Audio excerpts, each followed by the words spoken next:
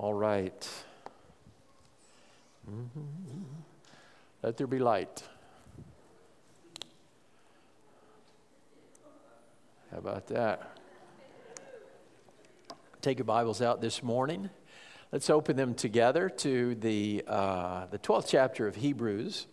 And I tell you, I don't know about you, but I had a blessed Thanksgiving, and I did have the opportunity to visit Mom.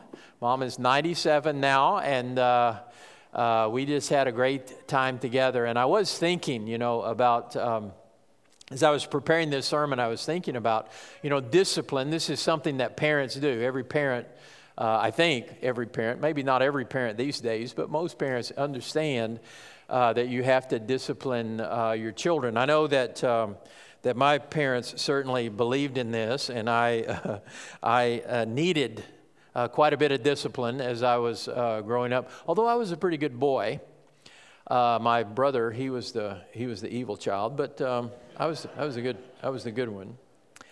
Mom, when she would spank us, she typically used she had a little wooden ruler, or it was a little wooden spoon, or a little wood piece of wood.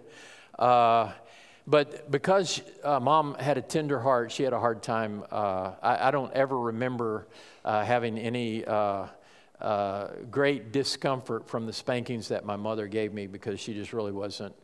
Her heart wasn't really in it. Now, Dad was something different, and I know that many of you remember my dad, Brother Seeley, who served here in the church years before I came, and many of you know him as Sweet Brother Seeley, and I knew him as something totally different. Dad had a way to get your attention when your attention needed to be got. And Dad used the belt in his discipline. And, I want to, I'll say that I really never received a spanking from Dad, but I received many whippings. I mean, back in the day, that's what it was called, right? You got a whipping. I will say that my father did not abuse me. And at the time, I didn't really like it, but I now, looking back, I'm very grateful to parents who were willing to discipline me.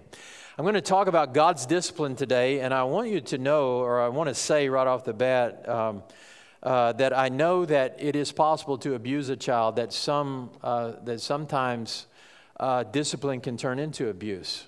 And there's no excuse for that. There's no excuse for damaging and harming a child in that way. But true discipline is not abuse. In fact, if you don't discipline your children, in my personal opinion, and I think that maybe the Bible backs me up, if children are not disciplined, that's abuse. Because you're teaching them something by not, the Bible says, and the Bible is not talking about abuse here, but it's talking about discipline. In Proverbs 22:15, it says, "Foolishness is bound in the heart of a youth. A rod of discipline will separate it from him." And so, it is the responsibility of a parent to separate the foolishness from the heart of a child, and to help that child to understand how and what it means to be a human being. And it might very well be that a whole lot of kids today are being abused because they're not being disciplined. In fact, I would suggest that if you were to go out with me to the prison sometime, you're going to meet a whole lot of boys out there that were not disciplined. They didn't learn this as they were growing up, that they had some other responsibility to someone else other than themselves. And so as parents, my parents, I'm guessing many of yours as well, as parents, we discipline our children. Try to anyway. I don't know about you parents, but I have a tendency to carry around some guilt, thinking that I didn't do as good a job as I should have. And the reason is our discipline is imperfect. We don't know all things, and we can't do all things. And I really would like to assuage some of that guilt. I wish I could assuage mine. I have a hard time with it. But we're not perfect. But watch this. The Bible teaches that God is a father. He's not just a father, He's our Father, He's your Father. And as a father, a good father, he disciplines his children, and his discipline is perfect. Now let's just get that right off the bat. Let's just hold on to that for a second. The discipline of our Heavenly Father. The discipline of your Heavenly Father is perfect. That is, it is always done in love, because God is love, and everything that comes from God comes from His love.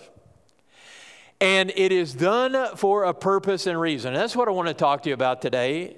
Here in this passage of Scripture, that's the impact here of Hebrews in this 12th chapter. And remember, we've been talking about keeping your eyes on the prize. That's what the entire book is about, and the prize being Jesus. And so the writer of Hebrews has been trying to get us to focus our attention on Jesus, on Jesus, on Jesus. And this comes about by faith. And so he's gone through this list of these great men and women of the Bible who really were just ordinary people, but they lived by faith. How am I supposed to live? How am I supposed to relate to God? How am I supposed to get through this world? By faith. Okay? So I'm going to have to live by faith. Without faith, it's impossible to please God. And as a Heavenly Father, I want to please Him. And without faith, I'm unable to live. And so all of this is about faith. And he has just said here in the first part of chapter 12, so since we're surrounded by this great crowd of witnesses, let us run this race that he's put before us, all right? So the encouragement is to keep on going. And he's going to talk about discipline here, and maybe the concern is that as a child, we're going to get discouraged. When I'm disciplined, I don't like it. And when I'm disciplined, I get mad. And there were times when I hated my father for for the spankings that he gave me. And I wished him dead. I wished him gone. I wished something, because I didn't like the spankings that I got and that I deserved. What child maybe has not thought those same things?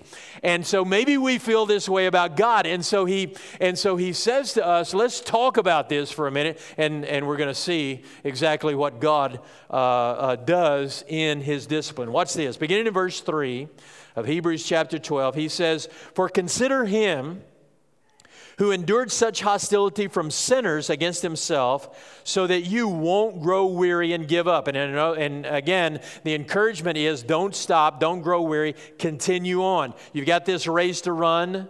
You might get discouraged, don't quit. So consider Jesus. Keep your eyes on Jesus and what He endured, so that you won't grow weary and give up. Verse 4, "In struggling against sin, you have not yet resisted to the point of shedding your blood.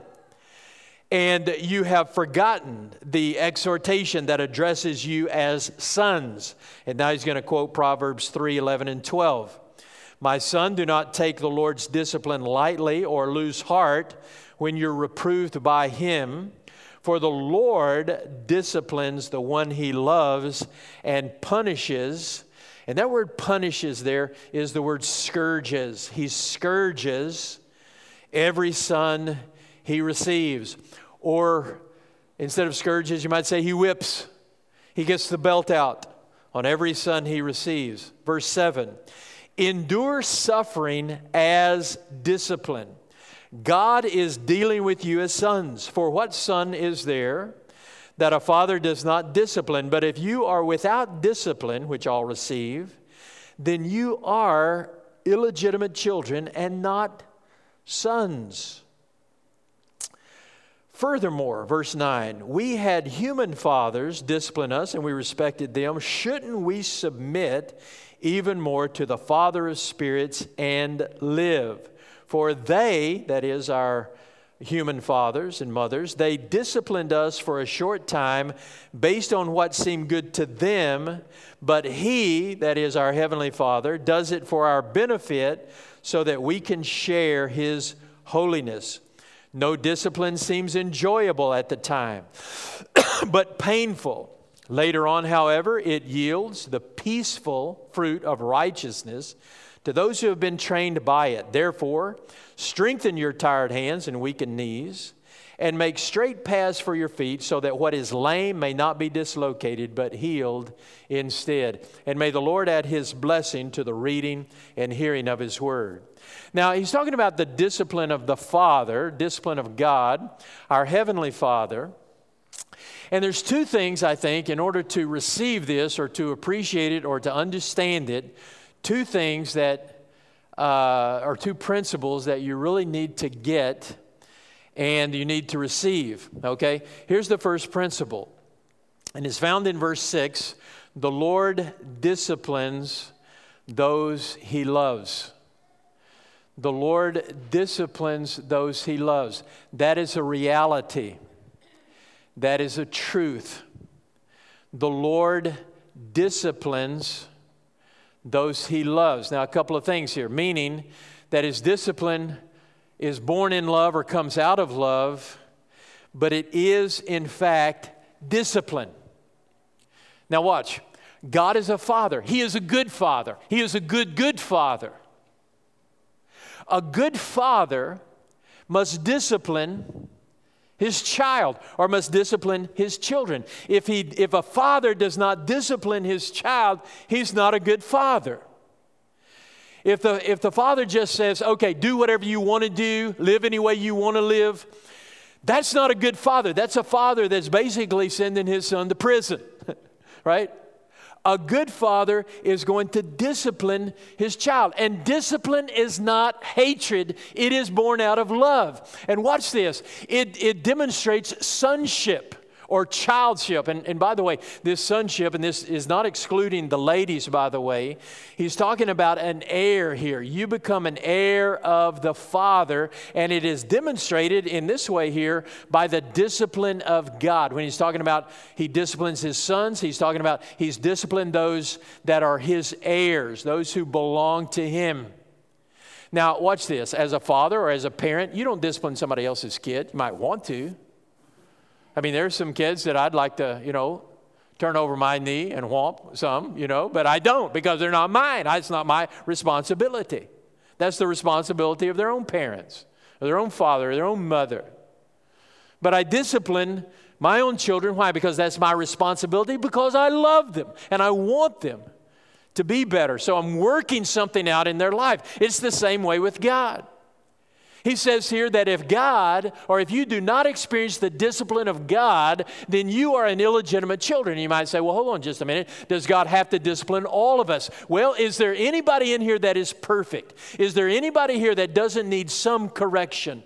Anybody here exactly like Jesus? Now, maybe that's where we're headed. Maybe that's what we desire. Maybe that's what we want. But let me just go ahead and answer that question for you. No. You are not perfect. You are not completely straight up and righteous. And if you're not, that must mean that your Heavenly Father has still got some work to do in your life. And so what He does is He disciplines those He loves. Now, if you can't get that principle, then the rest of this is not going to make any sense at all. So hold on to that for a second. Number one, and this is just a basic principle. We're going to get to the main body here in just a second. But number one, the first principle is He, God the Father, disciplines those He loves. Second thing is this. The method of God's discipline is painful suffering. It is painful suffering. I want you to look at what it says down in verse 7. It says, endure suffering as discipline. Now, I want you to know that the writer here does not qualify suffering here. He's not equivocating in any way, but he doesn't qualify it either. He doesn't say endure some suffering as discipline, or endure, bad suffering when somebody else does something to you, or endure the kind of suffering that God brings into your life as discipline. He doesn't qualify it in that way. He just says endure suffering. And evidently, or the implication is all suffering. That is, God uses all suffering in our lives as discipline. Now, it doesn't say all here, but I think the implication is Everything negative. And remember, and he's going to say, well, down in verse 11, no discipline seems enjoyable. Every child knows this. Nobody likes to get a spanking. Nobody likes to suffer. Nobody likes to feel bad. Nobody likes bad things coming into your life.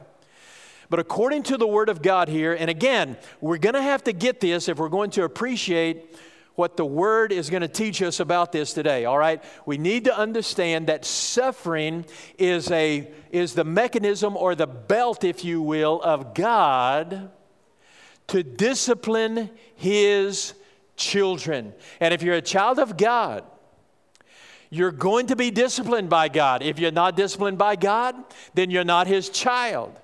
How is He going to discipline you? He is going to bring suffering. He's going to lay the belt to you in somehow, in some way, and that involves suffering. That involves suffering. And you might say, well, I don't deserve that. Who does? Except, we say, well, wait a minute, I don't like that. Who does like it? And you might say, well, I don't deserve it. Well, I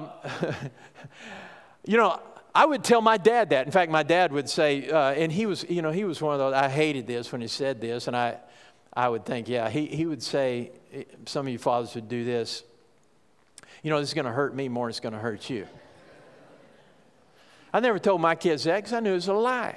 This ain't going to hurt me, where's it going? It's going to hurt you, and I want it to, right? I mean, and I wouldn't say it because Dad didn't really receive these things well. I would think, well, Dad, don't hurt me so much next time, okay? I mean, or don't hurt yourself so much next time. If it hurts you worse than me, man, it must be really killing you, And maybe it was. I don't know, but I never personally experienced that when I was disciplining my children. I wonder what it does to the heart of God when He disciplines us.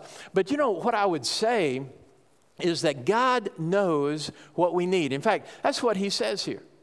He says the Father knows what the child needs. The child doesn't like it. The child says, I don't need this, but the Father knows what the child needs. And the Father is the one who determines what it's going to be or what it's going to look like. And all I'm telling you here is that He says that endure suffering as God's discipline. That is, the belt that God uses to discipline His children is our suffering. Now, beloved, if you can't receive that or don't believe it or don't like it, then you're not going to understand what the Bible is trying to teach us here. And there are some beautiful, beautiful truths here. If you can receive this, that God is a loving Father, He disciplines those He loves, and you're a child of God, meaning He's going to discipline you. And the belt that He uses is suffering. If you can receive that and believe it, and I'm not saying it's easy to believe. I'm just saying because we don't like it, but it's true.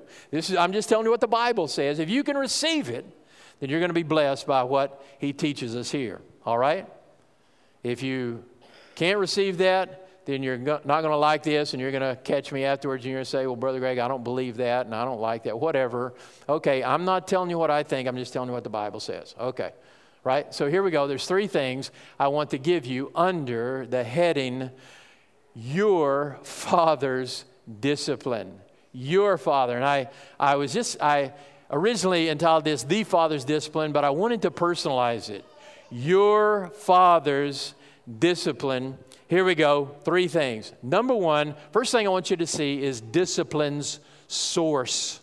The source of this discipline, all right? So and this is what I mean by that. If suffering is the means by which God disciplines us, if our own suffering is the belt that He uses, where does this suffering come from? Well, sometimes it comes from other people. Look back up in verse 3.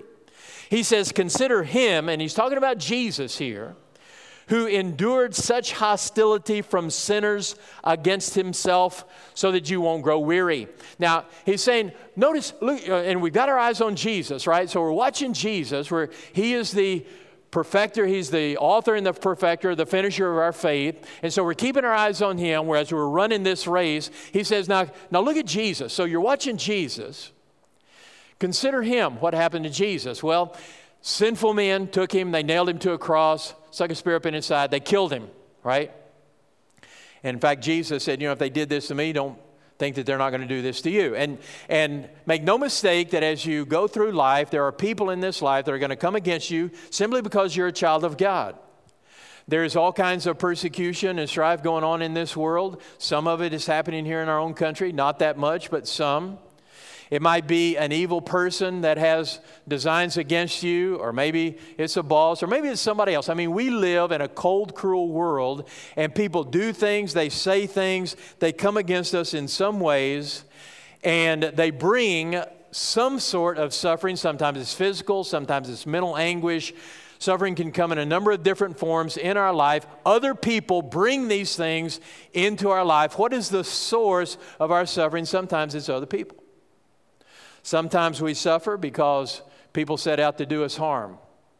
Sometimes we suffer because people don't like us. And sometimes this suffering can be extreme. In fact, when he says in verse 3, consider what has happened to Jesus so that you won't worry. Evidently, this type of suffering is happening to other people, just like Jesus, so they're being persecuted. And then in verse 4, he says, and in struggling against sin, you've not yet resisted to the point of shedding of blood. That is, you haven't been killed yet. Now, the implication is you might be, and maybe some have. Maybe some have been beaten and they've shed their blood.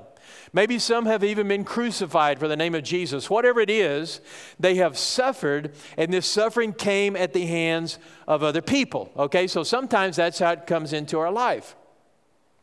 Sometimes it might come into our life through the activity of the adversary that we have in the spiritual realm, and call him the devil, Satan, however you want to think of him.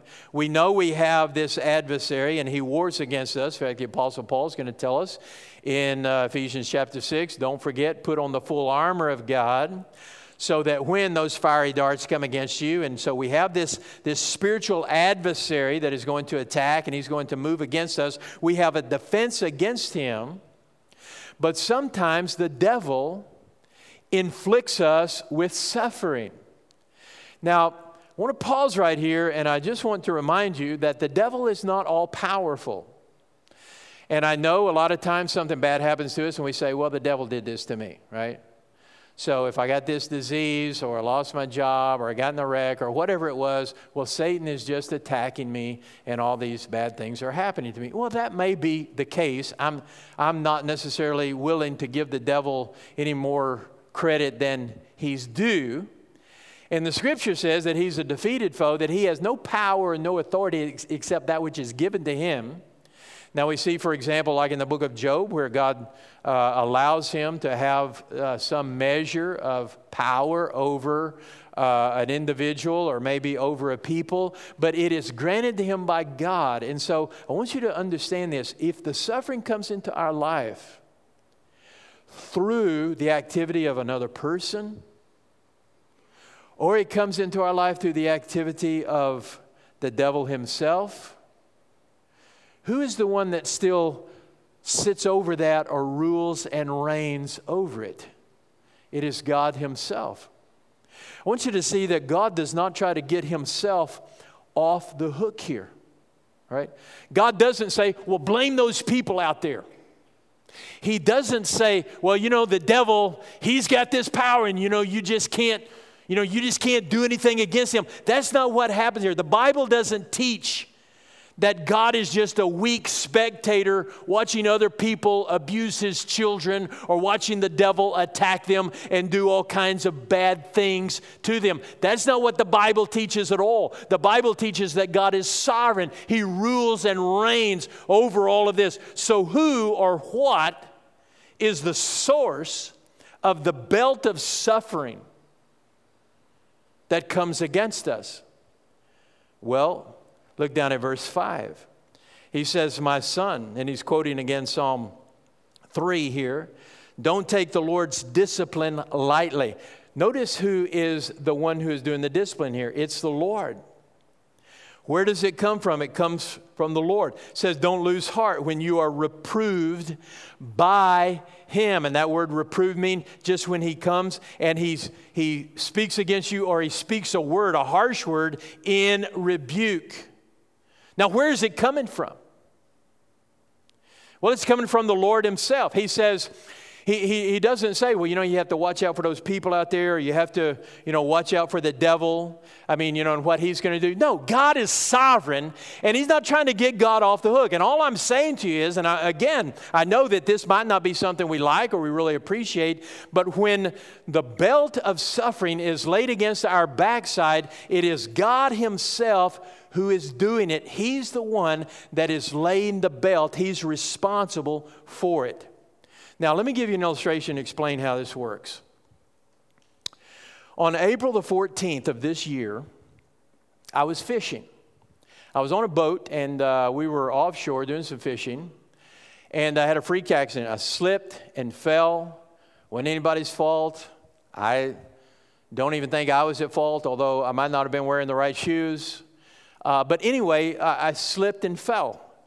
And my ankle was jammed up. My leg was jammed up against like one of the bulkheads there. And my ankle snapped. I completely dislocated my ankle. It was laying off on the side, pointing in the wrong direction. And I broke one of the bones in my leg. Okay? So they got me in, called the life flight helicopter, flew me to Herman Memorial Hospital, or Memorial Herman Hospital in the medical center. And I will just go ahead and tell you that if you ever have any injury like that, that's a good place to go. Man, that is, Memorial Herman has the #1 trauma ER, I think, in the world. I looked this up after the fact. I didn't know this ahead of time because I wasn't planning on going to the hospital that day, but I ended up going. And they wheeled me in there. And they put me in. They have a special room just for orthopedic injuries like mine. And this doctor came in and he said, "Well, I'm the ankle orthopedic dude, and I'm gonna put this thing back in place." I mean, again, my ankle's laying off on the side, pointing in the wrong direction, and I'm like, okay. So they put me out, and he put my ankle back in place, and then wrapped it up. He stabilized it. He put it back in place, and he stabilized it. I still had a broken bone. I still had some other issues going on there. But he made it feel better, honestly. Put it back in place. I was out when he did this. Put it back in place, wrapped it up and everything.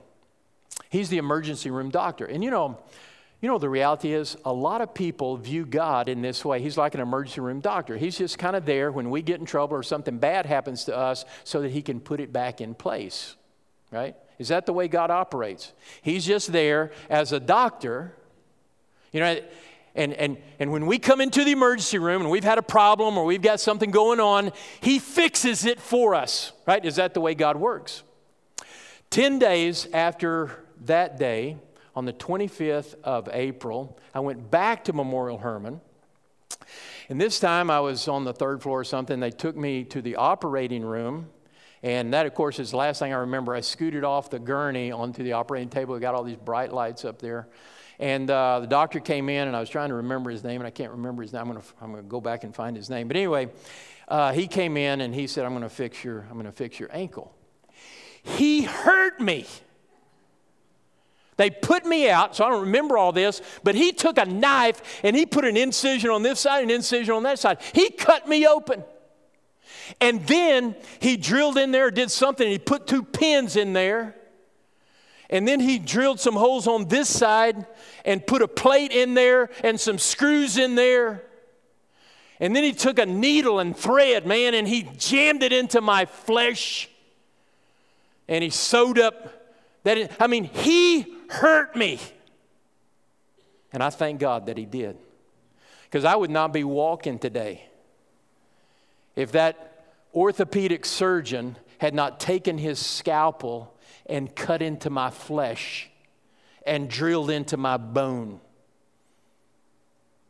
Seriously. Now, beloved, how you view God is going to make all the difference in how you view the things that come into your life.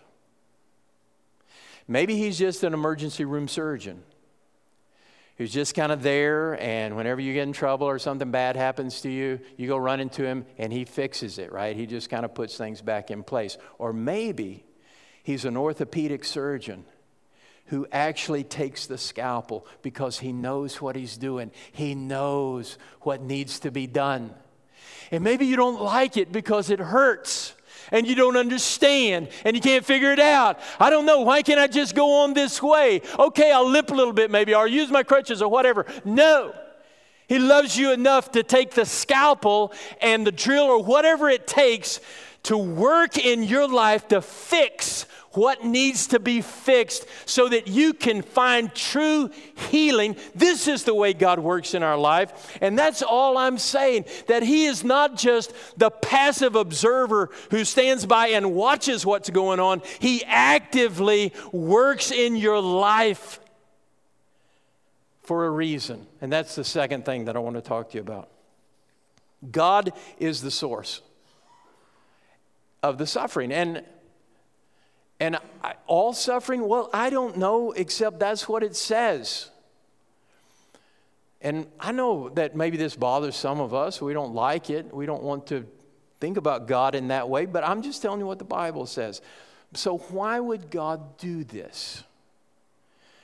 Why would God bring suffering or pain or tragedy or hurt into our life? Here's the second thing. God's purposes. God's purposes. And let me just again say that the suffering, the hurts, the calamities, the pain, whatever that God brings into your life is not for punishment. I mean, let's just hear this again, because I got to ask this question, this morning. Hey, I've got a problem with my foot. Is God punishing me for something? No. In Christ Jesus, there is no condemnation. Romans 8:1. The sin in your life, everything you've ever done, past, present, future, has been paid for by the blood of Jesus. You're completely, totally, 100%. God does not bring suffering, calamity, hurt, pain, whatever into our life to punish us for sin. All of our punishment is on Jesus. He took it all. There's nothing left to be done. So why does He do it? He does it to correct us, because we are all sinners still, and we all need correction. We deserve the punishment. Jesus went ahead and took it.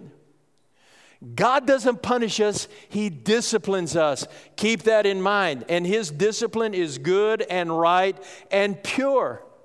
He is a Father. He is a good Father. And He loves us. And what He does, or what He brings into our life, is for our good. Look back down in verse 10. In verses 10 and 11, He says, "For they," speaking about parents, "disciplined us for a short time based on what seemed good to them." Now, a parent, not knowing everything, but knowing a whole lot more than this small child knows, is doing this, or is disciplining a child for his good.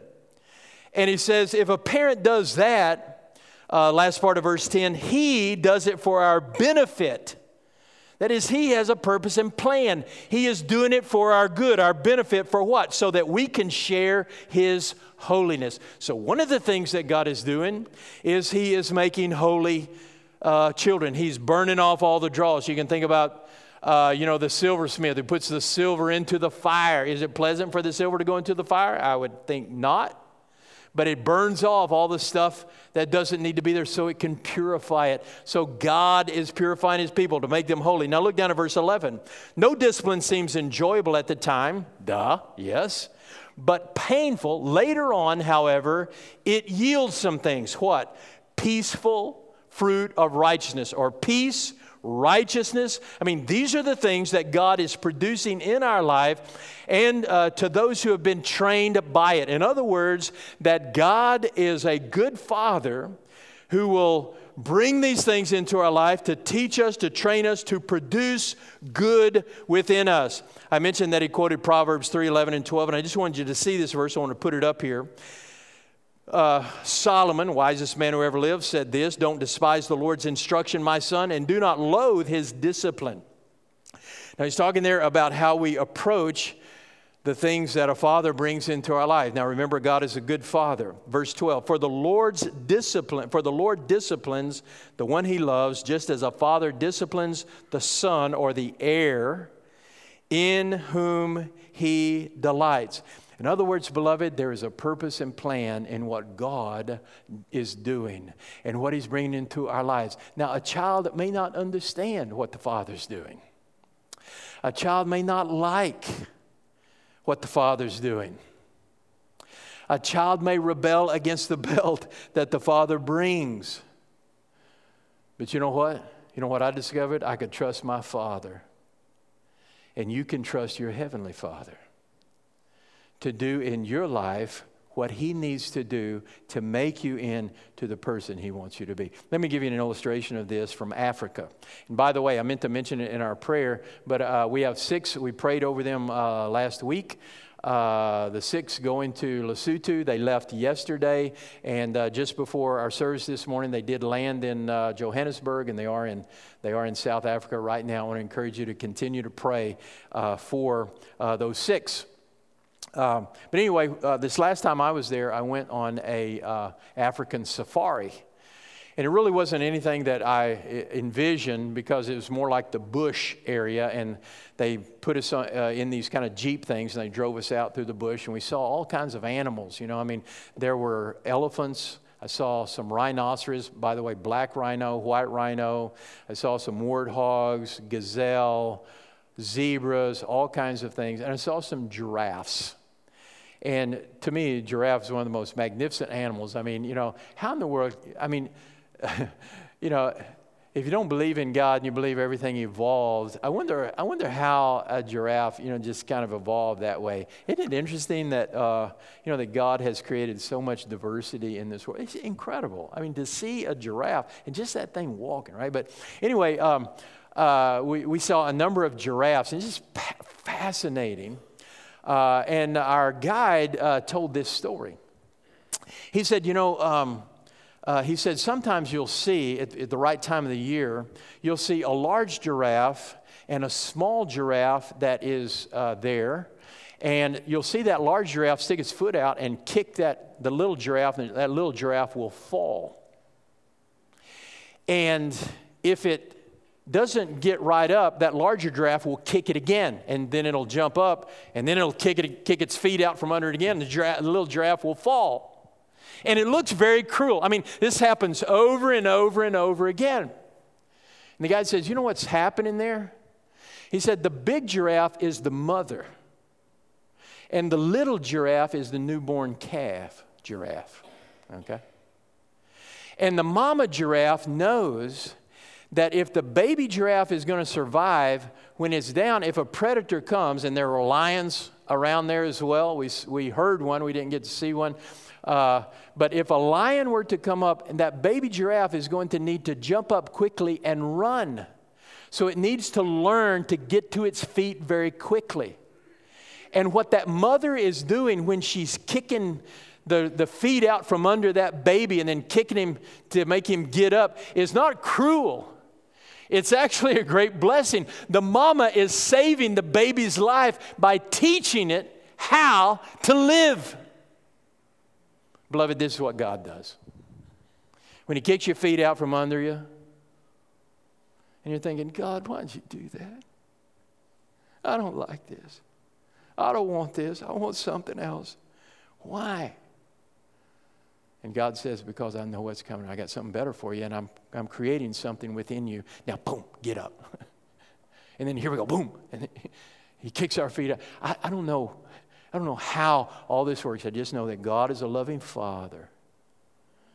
And He is not only the one that brings these things into our life, but He does it for a purpose and for a reason. And this is why it says down in verse 9, He says, furthermore, we had human fathers who disciplined us and we respected them. Shouldn't we submit even more to the Father of spirits and live? I want you to get that. Submit and live. Reject or fight against and die. What if the baby giraffe just said, no, I'm not getting up. I'm just going to lay here. Okay, you're going to get eaten by a lion. Submit to the Father and live. Which brings me to the last thing I want to share with you today, our response. Our response. What should you do when you experience suffering or pain or calamity or the bad things, whether it's coming from the hands of others, whether you think it's the attack of Satan, whatever it is, when God brings these things into our life, how in the world should we respond? Well, back to verse 7, he says, endure suffering as discipline. endure. Now, what that means is, first of all, you have to understand that God is a Father, that God loves you, that He is working, that He's not finished with you yet. When He gets finished with you, He'll go ahead and take you home. But till He's finished with you, He's working in your life. Endure, He says, which means to trust Him. It means to don't let it stop you. Don't get so upset or discouraged or whatever that, well, I'm just not going to go on. I'm going to drop out of the race. Endure suffering, He says. Understand that God is God and He loves me and He's at work in my life. And so I'm going to keep on with Him because I can trust Him. I don't understand all this. I don't understand why God is bringing all these. But I don't have to understand because He's God and I trust Him. Endure suffering as discipline. So again, we're talking about how I think about these things, how I look about these things. I don't quit. I keep getting up. And look what he says down in verse 12 and 13, real quick. And we're going to close with this. I want you to see this. He says, therefore, strengthen your tired hands and your weakened knees and make straight paths for your feet, so that what is lame may not be dislocated, but healed instead. Now, he actually is quoting a couple of Bible verses that I wanted you to see. Isaiah, first of all, 35, 3 and 4. Strengthen the weak hands, steady the shaking knees. Say to the cowardly, be strong, don't fear. Here is your God. And again, notice who's responsible here, where we're going back to. Vengeance is coming. God's retribution is coming. He will save you. Proverbs 4, 26 and 27. Carefully consider the path for your feet, and all your ways will be established. Don't turn to the right or the left. Keep your feet away from evil. So there's your hands and there's your feet. So he says, let's strengthen the weak knees. You know what? If you got weak knees, what you ought to do? Get down on them. Get down on your knees and pray. You got weak hands? Go to the one who gives strength. I think what he's talking about here is service. You know what happens when we face the calamities or the problems or the difficulties in life? We have a tend to withdraw. And what we're doing is we're rebelling against the activity of God in our life. He says, press in. Keep on serving. Keep on going. Let God do His work. Let God do His thing. He is a loving Father and He knows what He's doing, and He will complete it in your life if you let Him. I want to share with you something that I learned from my brother. And I hate to say this because my brother's 4 years older than me, so he was a lot wiser and a lot more experienced than me, and he was a lot badder than me. He got a lot more whippings than I did, and he deserved them, every one of them, and then some. And but one time I had gotten a spanking from my father with the belt. And you know what happens? I mean, you know this, you see this. Whenever you get a spanking, right? So what Dad would do is, he would grab me like this, and then he would, do like this, right? And so here I am. He never laid me across the bed or anything. I was standing there. He was holding onto my arm, and he was whacking me like this with the belt, right? You know what I'm talking about? Okay. Well, what is instinct? What do you do instinctively when that's happening? So Dad would be holding me by the arm. In fact, it would be this arm because he'd be coming around this way. He was right-handed. Well, I would pull away from him. I would try to get away from him. And you know what he would do when I would do that? He would grip tighter. He would grip my arm tighter. And he would swing harder. In fact, the further away I got from him, the worse the pain of the belt, because it had further to travel, right?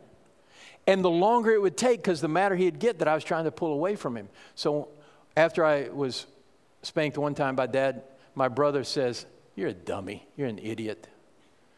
I'm like, "What are you talking about?" He says, "Look, Greg, when Dad spanks you, when he whips you, don't pull away from him. Press into him. The closer you get to him, the less his grip is going to be. And he's not going to be able to swing as far around, so it's going to hurt less. and He's going to spank you a shorter amount of time. Don't pull away, dummy. Press in. Get close to Him. The closer you are to Him, the shorter the discipline's going to be, and the less it's going to hurt. What should you do when you experience the Lord's discipline? Well, what happens is we instinctively want to pull away. Beloved, press into God. Press into God. He is a loving Father. He loves you. He knows what He's doing. And you can trust Him. And when you experience the calamities, the bad things in life, where it comes from somebody else, the devil, whatever, you can blame whoever you want to. But understand that God is a loving Father. He knows what He's doing. You can trust Him. Press in. Press in. And you're going to find your loving Father is going to be able to complete in you in a lot shorter time what He wants than anything else. You know that God loves you so much that He took you exactly the way you are, but He loves you so much that He won't leave you that way anyway. He won't leave you that way, and this is why the Lord disciplines those He loves. So what are you going to do when you face the Lord's discipline? What will you do? And I'll say it again. I know this is a difficult topic because some of us, we don't like to think of God in this way, that He would bring something negative into my life. Why not? Because it really is all about me, and I'm supposed to be happy. And if I'm not happy, God's the one that better make me happy. And if He don't get me happy right now, then something's the matter with God, right? Isn't that human nature? Isn't that the way we think? I mean, we live in a country in which life, liberty, and the pursuit of happiness is what it's all about. It's all about me, and it's all about my happiness. And here the preacher is telling me that God brings negative things. He brings suffering. He brings pain into my life. That can't be true because I'm not happy when I'm painful. Beloved, God never said, I'm going to make you happy. He said, I'm going to make you holy. He said, I'm going to make you holy. He's a loving Father. And He knows what He's doing. And I'll tell you, I mean, this takes a mature faith to receive this. And some of us can't. I understand that. We're not going to believe this. We're not going to like it. We're not going to take it. But He is a loving Father, and you can trust Him. And whatever He does is going to be right and true in your life. And you know what I've discovered? For those people that have really suffered, the more you suffer, the more you appreciate this. That you understand that there is a purpose and plan in what God is doing. You know, if you haven't suffered much, and let me just talk to the young people here for just a second, because if you don't have many years on you, then you haven't really experienced a whole lot of stuff. You're going to experience some things. And you're going to come to appreciate a Father who loves you. And who loves you enough to discipline and to bring discipline into your life. Beloved, what are you going to do when you face that discipline of God?